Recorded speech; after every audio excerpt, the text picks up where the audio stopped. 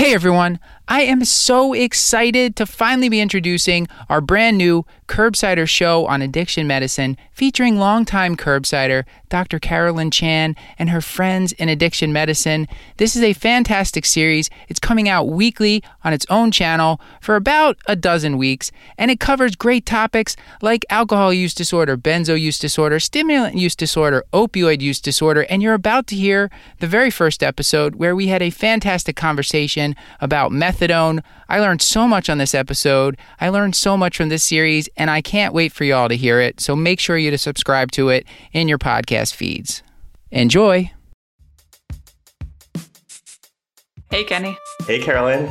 Are you excited to talk about the Galapagos of medicine tonight? The Galapagos of medicine is like an otoscope? Oh, well, you are in for a treat. You are in for a treat today. And everybody, just welcome back to the Curbsiders Addiction Medicine, our new mini-series on substance use disorders. I'm Dr. Carolyn Chan, and I'm joined today by my co-hosts, Dr. Kenny Morford and Dr. Matt Watto. And tonight's episode, you will not only learn about the Galapagos of medicine, you will also learn about methadone for the treatment of opioid use disorder with Dr. Ruth Potee.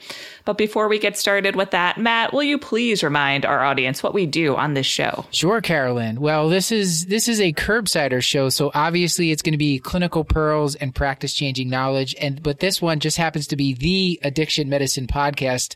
Maybe because I don't know if there's another addiction medicine podcast, but certainly this is the Curbsiders Addiction Medicine podcast, and I'm excited to be here. Is now a good time to summarize for the audience what we are going to learn about tonight? Yeah, please. I learned a ton, audience, because I was in the room here, virtual room, with a bunch of addiction medicine experts, but I got to be the noob and ask all these, like, what I thought were basic questions, and I feel so much more comfortable now. If I were to have a patient in the hospital and needed to start methadone, I feel like I would know exactly how to do that. We talked about the pharmacology. We talked a little bit about like the legality and some of the interesting history behind this. And we talk about what's a usual dose, how do you get there, how do you titrate it, what do you monitor, very practical stuff, and just a passionate guest who just really just brought it, and very excited for people to hear this. And Kenny, please tell us more about our guest tonight. Happy to. So we have a fantastic conversation with our guest, Dr. Ruth Potee. So she is a family physician and addiction specialist who works in Western Massachusetts. She was a full scope family physician for 20 years with a focus on pregnancy, reproductive health, and pediatrics. But she's been practicing full-time substance use treatment for the last 3 years. And she oversees 4 methadone clinics, a large urban office-based opioid treatment clinic, a jail-based opioid treatment program. And she trains medical students, residents, and addiction fellows, and she sees patients every day. And a reminder just to everybody out there that this episode, as are most of our episodes, are available for free CME through BCU Health CE for all health professionals at the curbsiders.bcu.health.org. All you have to do is create an account, and a special thanks to the American College of Academic Addiction Medicine, also known as ACAM, who have partnered with us to help support the Curbsiders Addiction Medicine miniseries. ACAM is the proud home for academic addiction medicine faculty and trainees, and they are committed to supporting and training the next generation of academic addiction medicine leaders. Learn more about their organization at acam.org. The Curbsiders Addiction Medicine is for entertainment, education, and information purposes only. The topics discussed should not be used to diagnose, treat, or prevent any diseases or conditions. Furthermore, the views and statements expressed on this podcast are solely those of the hosts and should not be interpreted to reflect official policy or position of any entity aside from possibly Cashlack Memorial Hospital. In short, we aren't responsible if you screw up. Please do your homework and let us know if we got something wrong. And now let's jump into learning more about Ruth. Thanks so much, Ruth, for being with us today and being on the show. So why don't we get started with just a couple of rapid fire questions to get to know you a little bit better. So can you please give us a one-liner to describe yourself? I'm a feminist and environmentalist and a massive composter. I've converted my yard from a tightly mown lawn to a meadow and bird pollinating native plant meadow. Amazing. I've been obsessed with Gardener's World, so I'm learning all about composting right now. Well, so another thing that we're interested in, since we are the Curbsiders Addiction Medicine, is if you could tell us some of your favorite aspects of working in this field of addiction medicine. I've been a 23-year family physician. I'm a full scope family doctor, and I used to really take care of women and children in pregnancy and reproductive health issues. But I trained at Boston Medical Center. So if you're training at Boston Medical Center, you learn about addiction.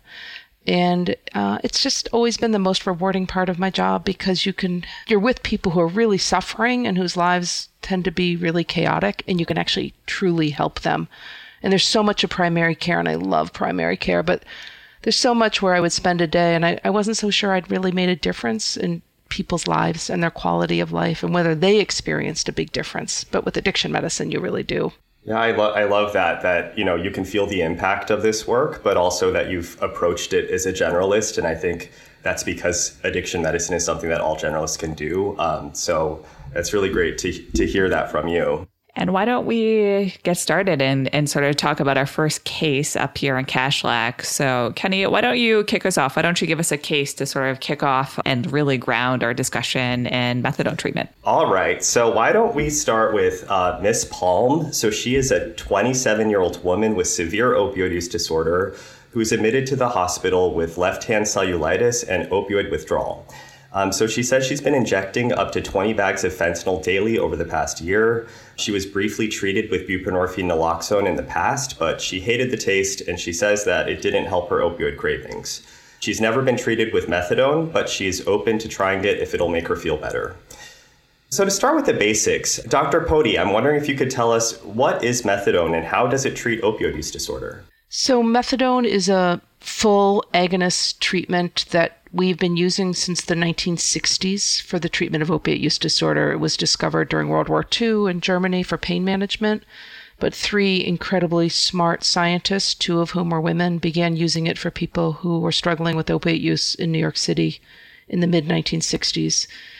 And lo and behold, it was incredibly effective. It was incredibly effective then. It's incredibly effective now. The problem is that we never learned about it. Actually, any one of us really learned about it outside of a pharmacology class, maybe if we were lucky in medical school. And after that point, it disappears. And unless you're in a methadone clinic, it is the Galapagos of medicine. You never learn about it, and yet it's critically important. And it's one of the harms that happened during the early part of the opiate epidemic is states began saying to physicians, you have to stop using these long-acting, more expensive agents and switch everybody to methadone. And so when people say lots of people die on methadone, they're describing a period of time when untrained primary care people like myself were prescribing methadone without any knowledge. And people did overdose and die because it's actually much more complicated to help people have chronic pain with methadone. You need to do it carefully. And that's not our mission today. Talking about the management of chronic pain with methadone. We're talking about opiate use with methadone. But it's a shame that we did not learn about this drug in great detail. And all of us on this call and many of the people listening have their buprenorphine waivers, and they did the 8 or the 24 hours of mandated training. If there was going to be mandated training on anything, it should be on methadone, because people do need to understand how it works and its long half-life. And on that note, can you tell us a little bit more about how it works specifically to treat opioid use disorder? Because I do think there's a bit of a difference between, using it for opioid use disorder versus using it for pain, which folks may be more familiar with. So for pain, its period of efficacy is short. It's 6 to 8 hours. So when you're using it for pain, you're dosing it 3 or 4 times a day. But for opiate use disorder, it actually works almost all the time being dosed once a day. It has a very long half-life. And there's so many magic things about methadone, in addition to the fact that it actually works for so many people. It has huge bioavailability. You take it, and 85% of it your body actually sees. We all know that's not true for buprenorphine. Its actual bioavailability is quite low, 30%, 40%. It's variable based on who you are in your mouth and other things. Methadone is variable per person as well, and you do need to be careful with it. There are some people who will get stable in a very narrow window at a very low dose, and there's other people for whom the window of potential stability is quite wide, and you cannot predict who is who. And so there are guidelines that are the federal guidelines about how to dose it that are useful in the beginning. I know that this case is helpful because it specifically talks about fentanyl, and I happen to be in New England, and you all happen to, at least part of you in New England, and we have had a fentanyl predominant illicit drug market since 2016. The rest of the country, I'm sad to say, has now caught up. All the 50 states are fentanyl predominant, but the intensity has been around less long than it has in New England. We have been watching it for quite a while, and we'll talk a little bit in this case specifically about how to dose methadone in the fentanyl era, because it is different. And the final thing I'll say is, you need to know, whether you're a primary care doctor or you're an addiction doctor, you need to know what your illicit drug supply is out there, and you need to stay up to date on it, because it changes around a lot. Every 3 to 6 months, it is shifting, and you need to be keeping track of it. So thank you for bringing up the fentanyl issue, because I think that is something that we're seeing, and it's really changing the way that we think about methadone and just any of these medications for treating opioid use disorder. But just to get back for a minute to Carolyn's question about, pain versus opioid use disorder or opioid addiction, a lot of times when people think about treating addiction who don't have any training in it, it's like, oh, well, you treat them to stop using that substance. But, what does that mean? So I'm wondering, are there specific symptoms that you're looking for when you are giving methadone, dosing it, that you're saying, these are the things that I'm trying to help this patient with by using this medication? When I sit with a patient and talk about how to get them to a stable dose, I do talk about the politics of it. I want them to understand why they're sitting in a clinic and sort of in a neighborhood, and there was a line outside and the security. And I comment on how strange that is, because if there's one thing I hope that our listeners leave with, is I actually hope that most people are outraged about the way this medication is being delivered to people, because it needs to change. And yes, we're going to talk about the medicine, et cetera, but it is completely wrapped up in the regulations and the politics. But what I say to a patient is, the goal with methadone is to feel normal, to feel healthy, and to have that last about 24 hours. If you're feeling pretty good during the day, but at 6 o'clock at night, it turns off like a light switch, you're not on the right dose of methadone. Because what will happen to those people is they'll do the rational thing, and then they'll go use illicit substances. And if their goal is to stop illicit substances, then getting to the right dose of methadone is important. If their goal is to just reduce their use of illicit substances and just decrease chaos in their life, then they may or may not choose to get to the true therapeutic range. And those are choices they can make. And we discussed that. This is a harm reduction approach. They're not punished for continued use, at least not in Massachusetts. There are only 2 states where you can't be fired from the clinic for continuing use of drugs. But that does mean that in 47 other states, they can let you go for continued use of substances. But I think more and more, partly because there's new, young, smart, addiction-trained people out there, and quite honestly, medical students and residents, although they aren't trained as well as they should, they are so interested in helping people with substance use get their lives better, that I think in 10 years, the notion of harm reduction will be like, of course that's the way you would treat people. Why would you ever fire them from clinic for using cocaine? It's not rational. So when I talk to people, I say the goal is to feel normal and healthy for 24 hours. You should not be having drug dreams or having cravings, and it's going to take us a little while to get to that right therapeutic dose for you, and we will work with you to get there. That's amazing. So I want to take a moment to just summarize all that. So the way methadone works, it is an opioid. It is a full opioid agonist with this beautiful trait of having an extraordinary long half-life. So through the use of the long half-life, we can sort of dose it once a day and help manage individuals' symptoms of withdrawal and cravings, because it's really destabilizing that mu opioid receptor. And I don't know. And, the first time I actually prescribed methadone, of course, was when I was a fellow. And wow, it was just life-changing. Like, it was incredible to see. I actually can still remember the first person I prescribed methadone for, and just how much better they felt, which was just kind of an extraordinary experience. Can I interject as a methadone noob? I think a lot of the times when you see a patient in the hospital, someone that's on a high dose, let's say 100 milligrams methadone a day, people are worried about, when I give this to them, are they going to get high from it? And just worried about giving that amount of medicine. And when you talked about how there's an analgesic effect, that you dose it 3 times a day for analgesia. So what happens once someone's been on this high dose for a while? Is that a legitimate concern that people have about it? So it's a great question. Matt, and I appreciate you throwing yourself in there as a newbie. So first of all, 100 milligrams isn't a high dose of methadone. It's a normal dose of methadone. So a normal range of methadone is between 80 and 120. That is just normal. But for some people, a normal dose is 180 or 220. And so I think there's a lot of judgment that we have of, oh, it's so high. But again, that's because I think most of us have no idea what we're doing because nobody ever taught us this. As I just proved.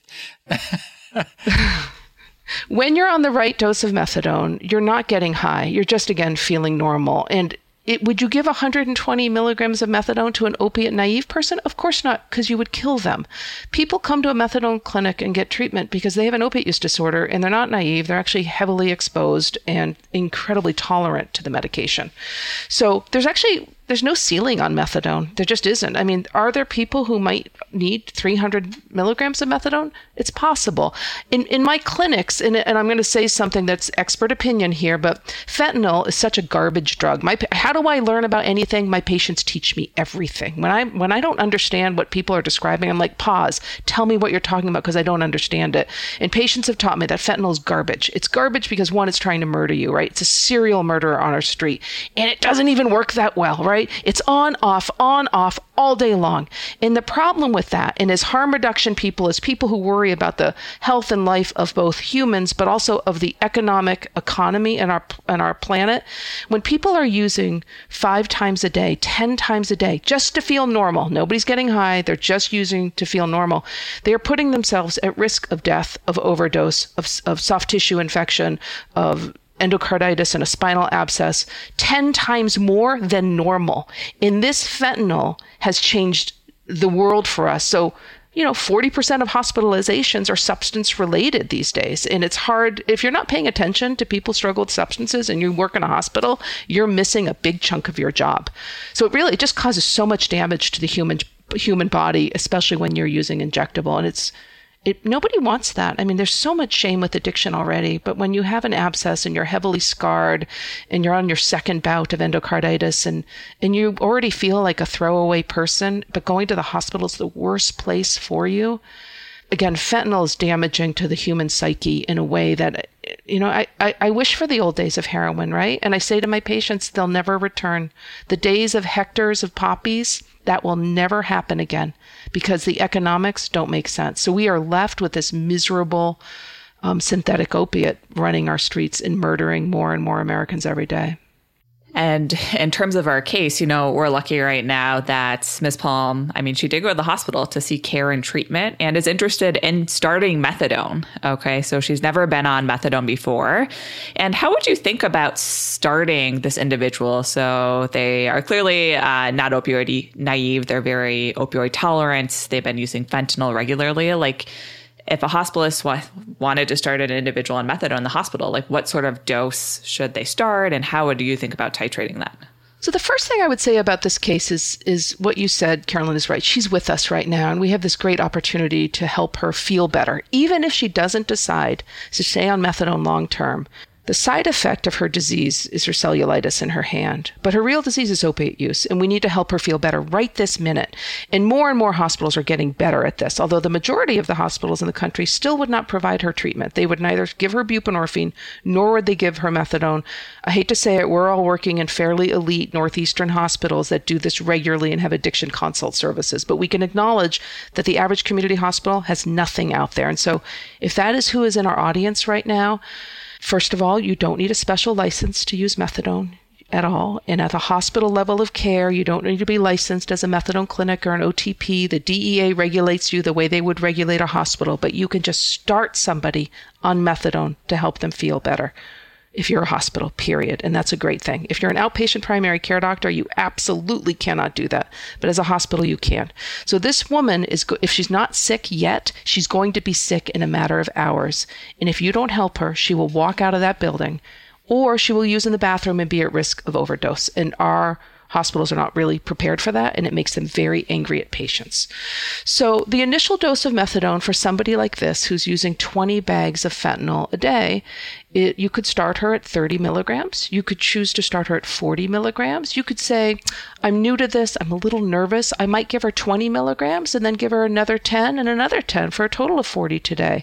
In a hospital setting, you have eyes on her 24 hours. You have people down the hallway who can check in on her. You have all the freedom in the world. It's a perfect time to get somebody on a stable dose. So the federal rules about the first day having a limit don't actually apply in a hospital. They do apply in a methadone clinic. I will just talk about that later. But so in her case, based on how she's feeling, you would score her on a COWS. You or the nurses would be well trained in monitoring and getting an assessment on a COWS score. And my hope is that most people here know that a COWS is the equivalent of a CWA score that you might use for somebody with alcohol use. And you just heard me say there's a variety of ways you can approach her. And as you get more comfortable doing this work in the hospital, you'll sort of come up with a number. And you know what you're really going to do is you're going to talk to the patient and explain your rationale too. And say, this is my thought. And she's going to say, 20? 20 is not even going to come close. And you're going to say, you know what? I'm going to start there. And then in 2 hours, if you're not looking good, we can get you another 20. And if that's not holding you, we'll give you more. Okay? Because patients are filled with fear. And she's already scared because she doesn't want to be there and she's in the hospital and she's not getting treated well. I guarantee you that. So helping her feel like you're in her corner is going to go a long way. One of the other things I would have said about her is she's a helpful case because she's a newbie. She's a neophyte. Lots of our people come in and say, I've been on methadone before. I got stable at 120. I actually got arrested 3 weeks ago and my jail didn't give it to me. So I've been off and I've been so sick and I've just been using. That is someone who you're going to feel quite confident being more aggressive in. They are not new to the molecule of methadone. Their body has seen it. Yeah, they haven't seen it in 3 weeks, but that's somebody who I would start. I'd be more aggressive starting. So, I just wanted to thank you for kind of highlighting the patient experience of being terrified of going to the hospital. I think any patient's scared to go to the hospital, but for someone coming in like our patient here who has opioid use disorder, probably prior experiences of being stigmatized, and, this is the last place she wants to be. So, there's that part of it. But the other part is that on our side as clinicians and physicians, it's an opportunity to really meet someone where they are and make sure that we can show them that they deserve good medical care and they can be treated for both their addiction and their medical comorbidities. Can I ask a question, another noob question about dosing? And Ruth, if you would correct me, that'd be great. Because when I was in training and even more recently as a hospitalist, I was told you could give 30 milligrams or up to 40 milligrams. You mentioned 40 milligrams. You could give like 30 as a max dose at one time for someone who hasn't been on methadone. And then you could give another 10 that first day, so up to 40. And then I've seen people in the hospital, even if they're opioid experienced, get titrated like every 3 to 5 days. They go up by 5 or 10, something like that on the methadone. So it would take them a very long time to get to a dose of 120. It sounds like you're implying that's no longer the case. And so that was part of it. And then the other part was like this magical 3 days where at some point you were only allowed to prescribe for 3 days in the hospital unless you were connecting them to a methadone clinic. So has all that gone away? Because I still think a lot of people believe all that is true. And I know busting some myths is part of what we wanted to talk about. So I know Matt well enough from Curbsiders to know that he asks these questions that are, they're a little tongue-in-cheek, and I love that. But sadly, he's still right about most of these rules and regulations. These rules were written in 1973. 1973. Next year, they're going to be 50 years old. And in the regulations of the Code of Federal Regulations, it is written how much you can prescribe in terms of methadone for a patient on day one. And it is the max dose is 30 milligrams, and you're allowed to prescribe another 10 milligrams if you reassess them. But this really applies to methadone clinics, to OTPs or NTPs, narcotic treatment programs. And in the hospital setting, I think most of us believe that in a hospital setting, the OTP rules do not apply. So in a hospital setting, you could be more aggressive. And again, we're dealing with fentanyl. It's in a fentanyl world. In 1973, fentanyl didn't exist, and they probably couldn't have imagined what this world would look like. But having said that, what was just described is very typical in the average OTP, is that 60% of methadone clinics in the nation are private. They're for profit. They're owned by shareholders. They're owned by Bear Stearns. Like, there's people making money every day on the backs of people with addiction. And that's what drives those methadone clinics. And again, this is a medical program trying to really get primary care and hospitalists to think about methadone and feel more comfortable with it. So I won't go deep on that subject. But having said that, they are sticking by their own internal rules that they've had in place for 20 years. And so it is normal in a methadone clinic to start at 30 and for them to say, my protocol that I've had in place since 2005 is I will increase you by 5 milligrams every 3 to 5 days. In which case, the normal, rational patient would say, this is not worth my time. It is much easier for me to just continue to use fentanyl than show up every morning and be late to work and not be able to drop my kid off at daycare and go to a methadone clinic because they're not helping me. And so it's one of those places where physicians and other people, but I would say physicians are they are risk adverse, and they worry that they're going to do harm. And my attitude is, you will do harm to people if you cannot take care of their needs fast enough. I tell people I am going to increase you quickly and safely. And in the fentanyl era, you can be more aggressive. And I say that from my own personal experience. I run 4 methadone clinics. I run 4 withdrawal management programs. And the more you do this work, the more comfortable you are doing this work. But I also rely on the Canadians, because the Canadians are just a bunch of rock stars when it comes to addiction medicine. And they came out last summer with a great document that my hope is we can post on the Curbsider website, which is how to dose methadone in the fentanyl era. And they say you really should be moving 10 to 15 milligrams every 2 to 3 days. You need to get people stable fast because you want them to stick to the program. Thank you so much. And then as far as the in the U.S., in a hospital, any worry about this, like you can only treat for 3 days unless they have like an appointment with a methadone clinic when they leave. That was this old thing that people always used to talk about. Right. So I'm going to ask Kenny and Sean and Carolyn to jump in on this one as well. But in general, the hospitals believe now that they can stabilize people on methadone at whatever dose they need to get to for as long as they need to. For now, that seems to be working and no one is getting in the way. We have good people at the federal government, at SAMHSA, and no one's going to come after a hospital for doing the right thing. The problem is in the 72-hour rule is what you're referencing, Matt. The 72-hour rule was clarified by the DEA just about 6 to 8 weeks ago. And what they said is from the emergency room, from a hospital pharmacy or a hospital PICS system, you could start somebody on methadone and you could dose them for 72 hours. That is not an inpatient. That is an outpatient who came to the ER with an overdose, with a cellulitis that you chose to treat as an outpatient. But for 72 hours or 3 days, while you're waiting to get them into the local methadone clinic, you could dose them out of a federally qualified community health center pharmacy, out of the hospital pharmacy, or out of the emergency room. So that's the 72-hour rule. And the DEA wants people to know that that's allowed and legal. And they're promoting it because they recognize that in today's era, and we'll talk about it a little bit, but buprenorphine is not working like it used to. Buprenorphine was not designed to battle fentanyl. It just wasn't. And it's a sad thing because I've been a Bupe prescriber since 2002, and it's been my friend, and it's helped so many of my patients for so long. But here is this woman who has said, I hate the way it tastes, and it's not helping me with my cravings. And right there, you've lost an incredibly effective drug, but in the fentanyl era, not as effective as it used to be. So while we're talking about doses, because I think one of the things with buprenorphine is that it has kind of a set limit of kind of a ceiling dose of 24 milligrams, or some say 32 milligrams. But with methadone, you'd mentioned it's really variable, and, different people can be stabilized on many different doses. But there's something about that therapeutic dose of 80 to 120. I'm curious, what's the evidence for that? What do we mean by that's a therapeutic dose? Anything north of 60 is when you really see people start to dramatically decrease their use of substances. And between 80 and 120 is where, and again, there's a lot of studies on methadone, right? It's been heavily studied, heavily regulated, but heavily studied for the last 56 years. But between 80 and 120 is this place where most people end up living and doing well. And how would you know that? Well, you can run the list of the doses at the average methadone clinic and see that.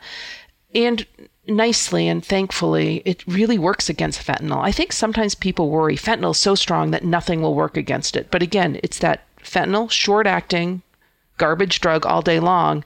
And then, as Carolyn described, matching it against a nice, smooth, federally regulated and safe, long-acting substance. In the vast majority of my patients sit between 80 and 120. And sometimes, they're at 150 or 160 or 180, and sometimes they're stable at 40. And you just acknowledge that everybody is different and that the therapeutic window for methadone for a population is huge, but for an individual, it's pretty small. That's sort of the way I think about it. I am going to say something about the once a day dosing. A lot of people actually don't need it once a day. They need it twice a day. And how do you get to a methadone clinic twice a day? It would be bananas. It's bad enough you have to go there 7 days a week or 6 days a week. But you can dose people twice a day if needed. And sometimes what I'll do is when I have somebody at a very high dose, or what feels high in my mind, they're at 200, and they just say at night, it just shuts down like a light switch. It's not there anymore. And then I'm sick, and then I keep my stash next to my bedside table. As I look at them and I say, you know what? I feel like you need a dose at night. I think you need a split dose. And then I apply to the federal and state government to do a split dose. It's called getting an exception. It's no big deal. Once you get good at it, it takes you 3 minutes to do it. They have never once refused any of my exception requests. And there's two specific categories. Every pregnant woman I've ever taken care of, I put her on a split dose by the time she starts second trimester. Because what we think is as the placenta gets fatter and thicker, it just absorbs the methadone away. And women will say, I was fine yesterday and last week, and all of a sudden I'm destabilized. That person, you offer them a split dose without any questions. And they don't come to clinic twice a day. They get a take-home bottle. That's what they get. And they dose in the morning, or they already have their take-home bottles, and then they dose in the evening. But for people for whom pain is their trigger for use, which is very common, right? When you think about the way the pendulum swung in the U.S., and so many people got cut off their long-term, relatively controlled opiate prescriptions, and then they were left with nothing and pain and suffering, and likely some substance use baseline, they turn to illicit substances. Those people will say, it's pain at night that makes me want to use. And so those people I will split dose, because if I can quiet down their physiologic suffering in terms of pain, it is a decrease in their triggering and consequently a decrease in the likelihood of them using. So again, not all clinics will do that. I would argue that anybody who cares about people who struggle with opiate use, you guys need to run methadone clinics. We need to get sort of the old school out of the methadone clinics because they are stuck in their way of thinking and they have to change because the time has come. The time is long past change. I think I could just listen to you talk all day about methadone, I feel very strongly as well that it's like so under-accessed and resourced. And just for like our guests who may not be as familiar with like what a methadone clinic actually looks like or how it works, can you just tell us if you're going to counsel a patient per se, like what would that experience look like establishing care at an opioid treatment program for methadone? So one of the sample case that you gave is she has a lot of ambivalence. She knows about methadone. She knows it's hard. Because in the beginning, at every methadone clinic, you have to show up every day. And is that written in the federal rules? It actually is written in the guidance that for the first 30 days, you're supposed to go to the methadone clinic daily. And if I said to the average diabetic, you need to show up at this place to get your insulin every day, all of our ICUs would be filled with people with DKA, period, right? We would bankrupt the American healthcare system because no one would do that, because no one would do any of this. Showing up every day is impossible. But that's what we mandate for people on methadone in the United States. So that's the first thing. And again, that is written in the federal rules. And written in the federal rules from 1973, they talked about take-home bottles very specifically. It would take you 180 days to get your second take-home bottle, right? You had a day off on a Sunday because the clinic was closed, but 3 months, and you had to be perfect to get it. All of this is spelled out in the federal language. So methadone clinics offer a drug that could save your life and stabilize your life and get things better for you. And yet, the clinics themselves, the molecule of methadone is very effective and great. The way methadone clinics exist on the planet and are regulated in the United States is really challenging for patients. You have to show up every single day. And methadone clinics open up at 5:30 or 6 in the morning, and they close at 10, 11, or noon, period. There is one that I'm aware of, 24-hour clinic. I think it's in Phoenix. I think that's quite extraordinary. I take care of a lot of people who work shift work, and they say to me, there's no way I can get here. There's just no way. I start work at 5 in the morning, and I work until 3. How am I going to make methadone work? And I sit there with them, and I think, I don't know. I actually don't know how to make this work for you, and I'm pretty creative.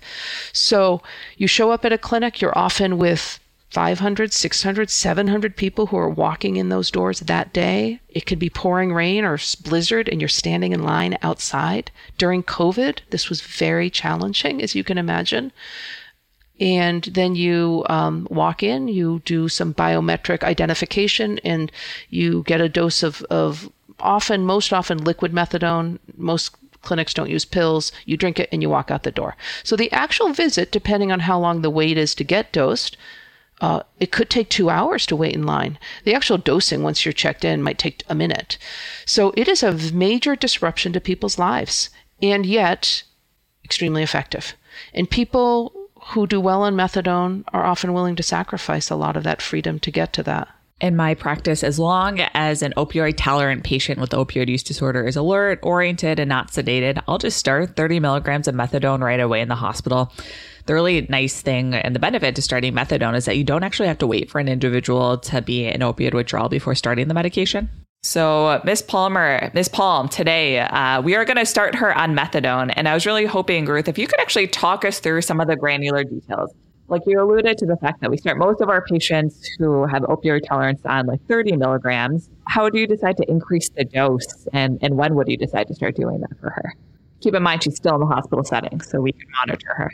So we started her on 30 milligrams, and we have her in the hospital with supervision. And, again, the rules are pretty clear. You could continue to add another 5 or 10 milligrams during the day if she needed it. You could even go beyond that if she needed it. So you would get a callus on her later in the day and see how she was feeling. Her use walking into the situation was pretty high. She used 20 bags of fentanyl IV most every day. And 30 milligrams, in my experience, is not going to hold her. And we want to hold her. That's the difference, is that we want a medication that's going to keep her in treatment, because the outcome of untreated cellulitis, as we all know, could be a lot worse. So we could offer her another 10 milligrams later in the day. We could look at her day 1 total dose and give that as the complete dose the next morning with another 5, 10, or 15 milligrams later in the day. And that's how you would build her up. Now, in an outpatient setting, you would most often move a little more slowly than that. But here again, you have full eyes on somebody. So you're seeing if they look sedated, if they look too tired. And what we know is being more aggressive with dosing in the fentanyl era seems to work better for people. I am going to make a comment on her. We have to pause for a second and ask ourselves, we're helping her while she's with us. But as she realizes she feels better on methadone, are we living in a place where we actually have a methadone clinic to hand her off to? There are 49 states that have methadone clinics. Wyoming has nothing. So if she's in the state of Wyoming, you will not start her on methadone. There's parts of the island chain of Hawaii. There's no methadone. There's methadone on the Big Island, on no other islands. So you need to ask yourself, in my town in the middle of Kansas, is there a methadone clinic that she can reach? And if the answer is no, then starting her on methadone for long-term treatment is not realistic. And so depending on where you are, it is worth going to the SAMHSA website and looking up every one of the, I can't remember the total number, but there's a lot of clinics right now. Maybe there's 3,000 methadone clinics now. They've added a lot of methadone clinics in the last few years. And you should know what your geography is, and you should know if your clinics are taking new people. And our hope is in today's day that everybody should be taking people as basically as walk-ins. But you need to understand your geography. The other thing I'm going to say about her is you got to make sure she qualifies for methadone. To qualify for methadone, you have to have had an opiate use disorder for greater than a year. And I'm not so sure, reading her story, if she has that. And if she doesn't have that, she actually doesn't meet federal standards. And that's going to be a problem when she arrives at a methadone clinic. You have to make sure she has a way to get to a methadone clinic. You have to make sure that she's a government-issued ID. And a lot of our people that we take care of don't have those things, and that will turn you away from a methadone clinic. So we ask people to run the methadone checklist. It's not necessarily the doctor's job to do it, but the great social workers and case managers should know what it is that people need to walk into a clinic. And it doesn't mean you've done her harm by starting her on methadone. You could end up doing a taper with her in the hospital, even though you know it's not the right thing. People do much better on long-term stable treatment than they do on a taper. But if you started her to help her suffering while she was with you, and yet she couldn't get in a methadone clinic because she didn't qualify, we would have to deal with that outcome. I love that methadone checklist. So to summarize, so someone has to have an opioid use disorder for at least a year. There has to be a clinic that's close and geographically reasonable for them to get to. And they must have transportation to get to that clinic before we think about, I shouldn't say before we think about continuing, we want to continue it, and an ID. And a government-issued ID with a picture on it. That's a stopping point, yep. And you have to be over 18. It doesn't matter if you're 17 with severe opiate use disorder. The medical director can override it, but they most often won't. And can I summarize the dosing? Because I think offline before we were recording, we were talking about this a little bit. So you mentioned day one dose, the first dose might be 30 milligrams, and then we might give another 10 milligrams later. So that would be like a total maybe 40 milligrams the first day. And on day two, we would give the day one dose, and we might go up by 5 to 15 milligrams later that day, depending on how the patient's feeling based on their cows and their symptoms. And it sounds like we're targeting like, how are you feeling? Are you withdrawing? Are you having cravings? And those would be some of the things that would push us to give that extra 5 to 15. And then each day you just take the dose from the day before, and then you think about going up by 5 to 15 milligrams, something like that. That is an excellent summary, Matt. I would argue that when you hit 60 or so, you might start slowing down a little bit because, remember, as a long-acting drug that has a half-life that could be 2 days or 3 days, depending on the body, it starts to stack up in the body. So you might hit 60 and say, you know what, we're going to keep you here for a couple of days, and then we'll consider increasing you on day 3. So the initial onset might be steep, and then the incline slows down a little bit. And then the monitoring, because I think this is this is the other thing. As a noob, I would be worried about that overdose. I'd be worried about like QT. Is this person going to have cardiac arrest? So what else are we looking at as we're making this titration, trying to get to that normal range? You told us 80 to 120 milligrams a day might be a normal dose, which I incorrectly assumed was a high dose. So QT prolongation is one of the worries about methadone, and we all know there's a bunch of meds that piled together can absolutely cause QT prolongation, which in and of itself is not the problem. It's torsades de pointes that's the problem. And it's one of these giant fears that we all have, and yet when you look at the rates of them, they're actually really rare. And what we do know is death by opiate overdose is sadly very common. So the number of people statistically who die of torsades in the United States, I think, is 15,000 a year. And it's not all from methadone, it's from any number of other meds. But what I see happening in the hospital is EKGs happen every single day. And I'm always like, why are you getting an EKG? Or they have a cardiac issue? And they say, no, they're on methadone. So the way it works in reality, and there's a lot of guidance on this. There was giant expert panel that got put together by the federal government and released their statement in 2010, and then since then it's been modified. Methadone clinics, most methadone clinics don't do any screening EKG at initiation. And in fact, we all have a threshold number, 120 milligrams, 130 milligrams, where we might get the first screening EKG. Unless somebody walks in and says, I have a history of prolonged QT. And then you're going to perk up your ears and think, that's a problem. So somebody who walks in with significant cardiac history, family history of sudden death for unexplained reasons, or other sort of cardiac arrhythmias that make you feel anxious, you can start doing EKGs at any point. But it's not one of those things that is an entry to methadone clinic start because it's a barrier to accessing treatment. So take a breath and stop your EKGs in the hospital. Get one if you want to as a baseline, and then let people be normal people without having a daily EKG. You should know that, this stacking of meds is real, and you should know what other QT prolongers are. Those groups include tricyclic antidepressants, some of the SSRIs like fluoxetine, sertraline, paroxetine. Antibiotics are pretty common. The fluoroquinolones are common. The macrolides are common. Those are just normal meds. And the thing is that people can stack up on those pretty fast without you thinking about it. It's nothing to have somebody on an SSRI and then a tricyclic to help with pain or sleep at night. And then they end up on fluconazole for a fungal nail infection, and they're on methadone. And then you have 4 QT prolongers on top. That is somebody you needed to have paid attention to. So I always run people's med lists and talk about that. Carolyn, you were mentioning the full agonist, giving other medications if the person's also having pain. You think that's something we should talk about? Yeah, I think it's really important to know patients in the hospital, they have pain, right? They're there for an acute reason. That is what landed them in hospital in the first place. And we shouldn't shy away from treating our patients appropriately with full agonist opioids. So it's not uncommon in my practice to start methadone as well as use another medication like oxycodone or hydromorphone to treat their pain, because they're really separate processes, right? I'm using the methadone to treat their opioid use disorder, and I need to provide something else to actually help them with their acute pain. You have to monitor them closely, right? You got to be careful. You got to sort of give a dose, but also a lot of our patients have tolerance. So you're going to expect to have to titrate and use higher doses. Oxycodone of 5 milligrams is probably not going to help somebody who's using fentanyl 20 bags a day, right? I'm probably going to start at a higher dose, at least oxycodone 10 or 15, just to help provide some analgesic relief. And I think another point I want to bring up, I want to throw a wrench in this case, or in a parallel universe. Okay, so let's say our patient, Ms. Palmer, I've changed her name a couple of times. I apologize, Ms. Palm/Palmer. But let's say they're already on methadone clinic, and let's say they're getting 120 milligrams. I think it's important to know that methadone is not on prescription monitoring programs, right?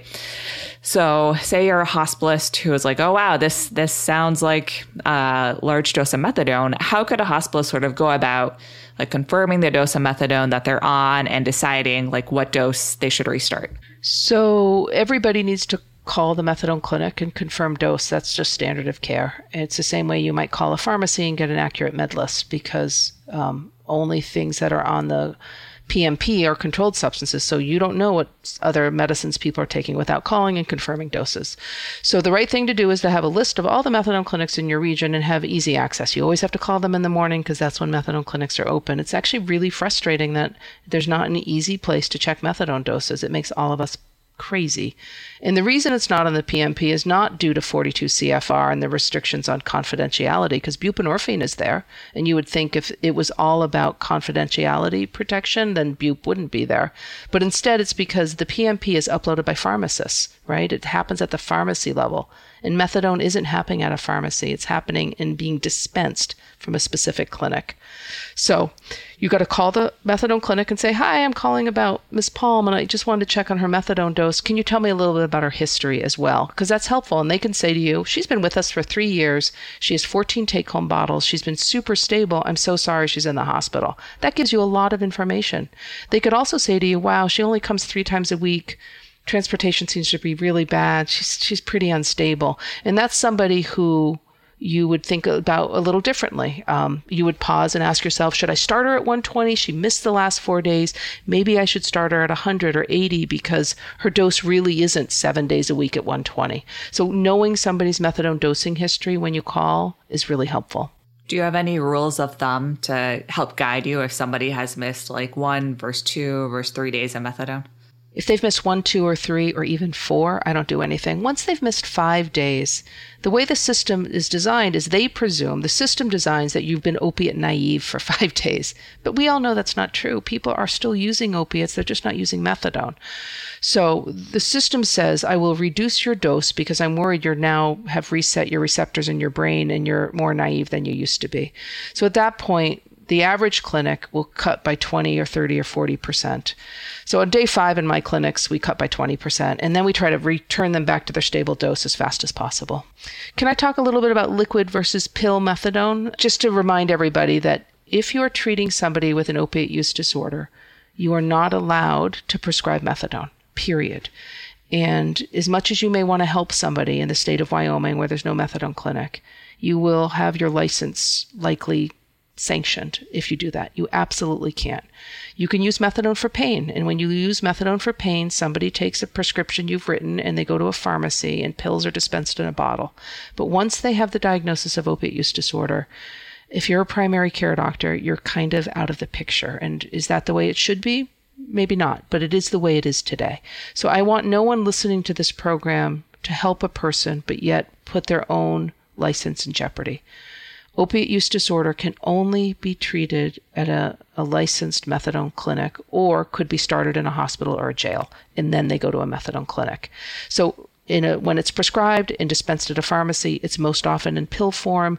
When it's used at a methadone clinic, it could be used in pill form. It could be used in a troch form, but most often it's used in a liquid dispensing machine that gets dispensed through electronic medical record. But it works equally as well. The bioavailability is the same, whether it's a pill or a liquid. It's a really important point, and thank you for protecting the licenses of our listeners.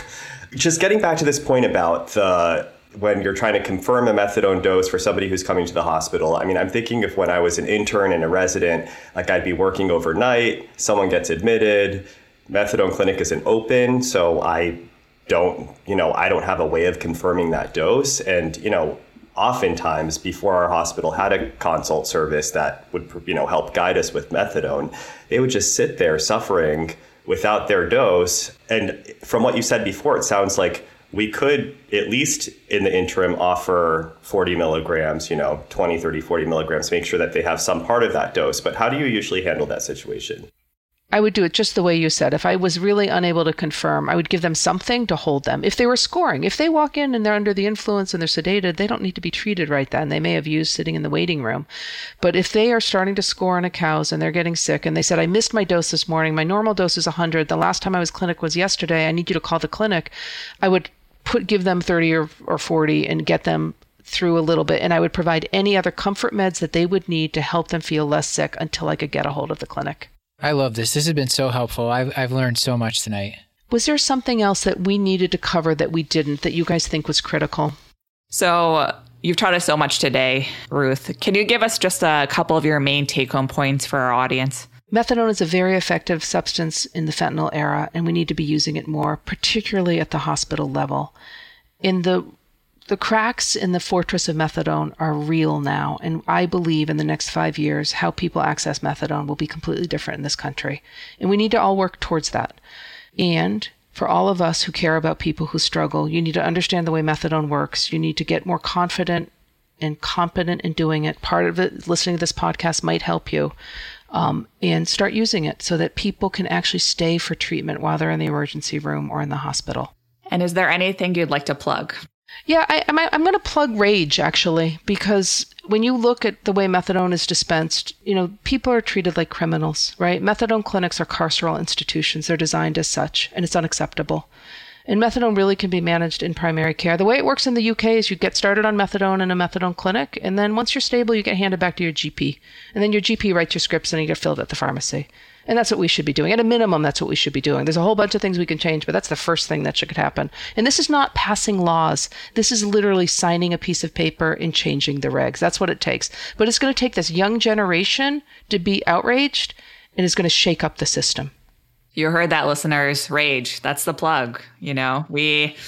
We need everyone to be an advocate, really. We need to be stronger advocates for our patients. And the only way to change that is for all of us to work together to do that, to really make addiction treatment that's evidence-based accessible for all. I love that. I think that's my favorite plug of all time is RAGE. I don't know how you guys feel about that, but I love it. So this has been another episode of our Curbsiders miniseries, The Curbsiders Addiction Medicine. Get show notes at thecurbsiders.com. We're committed to providing you with high-value, practice-changing knowledge, and to do that, we need your feedback. So please subscribe, rate, and review the show on Apple Podcasts or contact us at curbsidersaddictionmed@gmail.com. A special thanks to Dr. Matt Watto and Dr. Paul Williams for their support in this project, as well as to ACAM, or the American College of Academic Addiction Medicine. To learn more about the organization, check them out at acam.org. A reminder that this and most episodes are available for free CME credit for all healthcare professionals at curbsiders.vcuhealth.org. All you have to do is create an account. And until next time, I've been Dr. Carolyn Chan. And I've been Dr. Kenny Morford. Thank you for joining us today and letting us bring you some addiction medicine pearls. And I've been Dr. Matthew Frank Watto. Thank you and good night.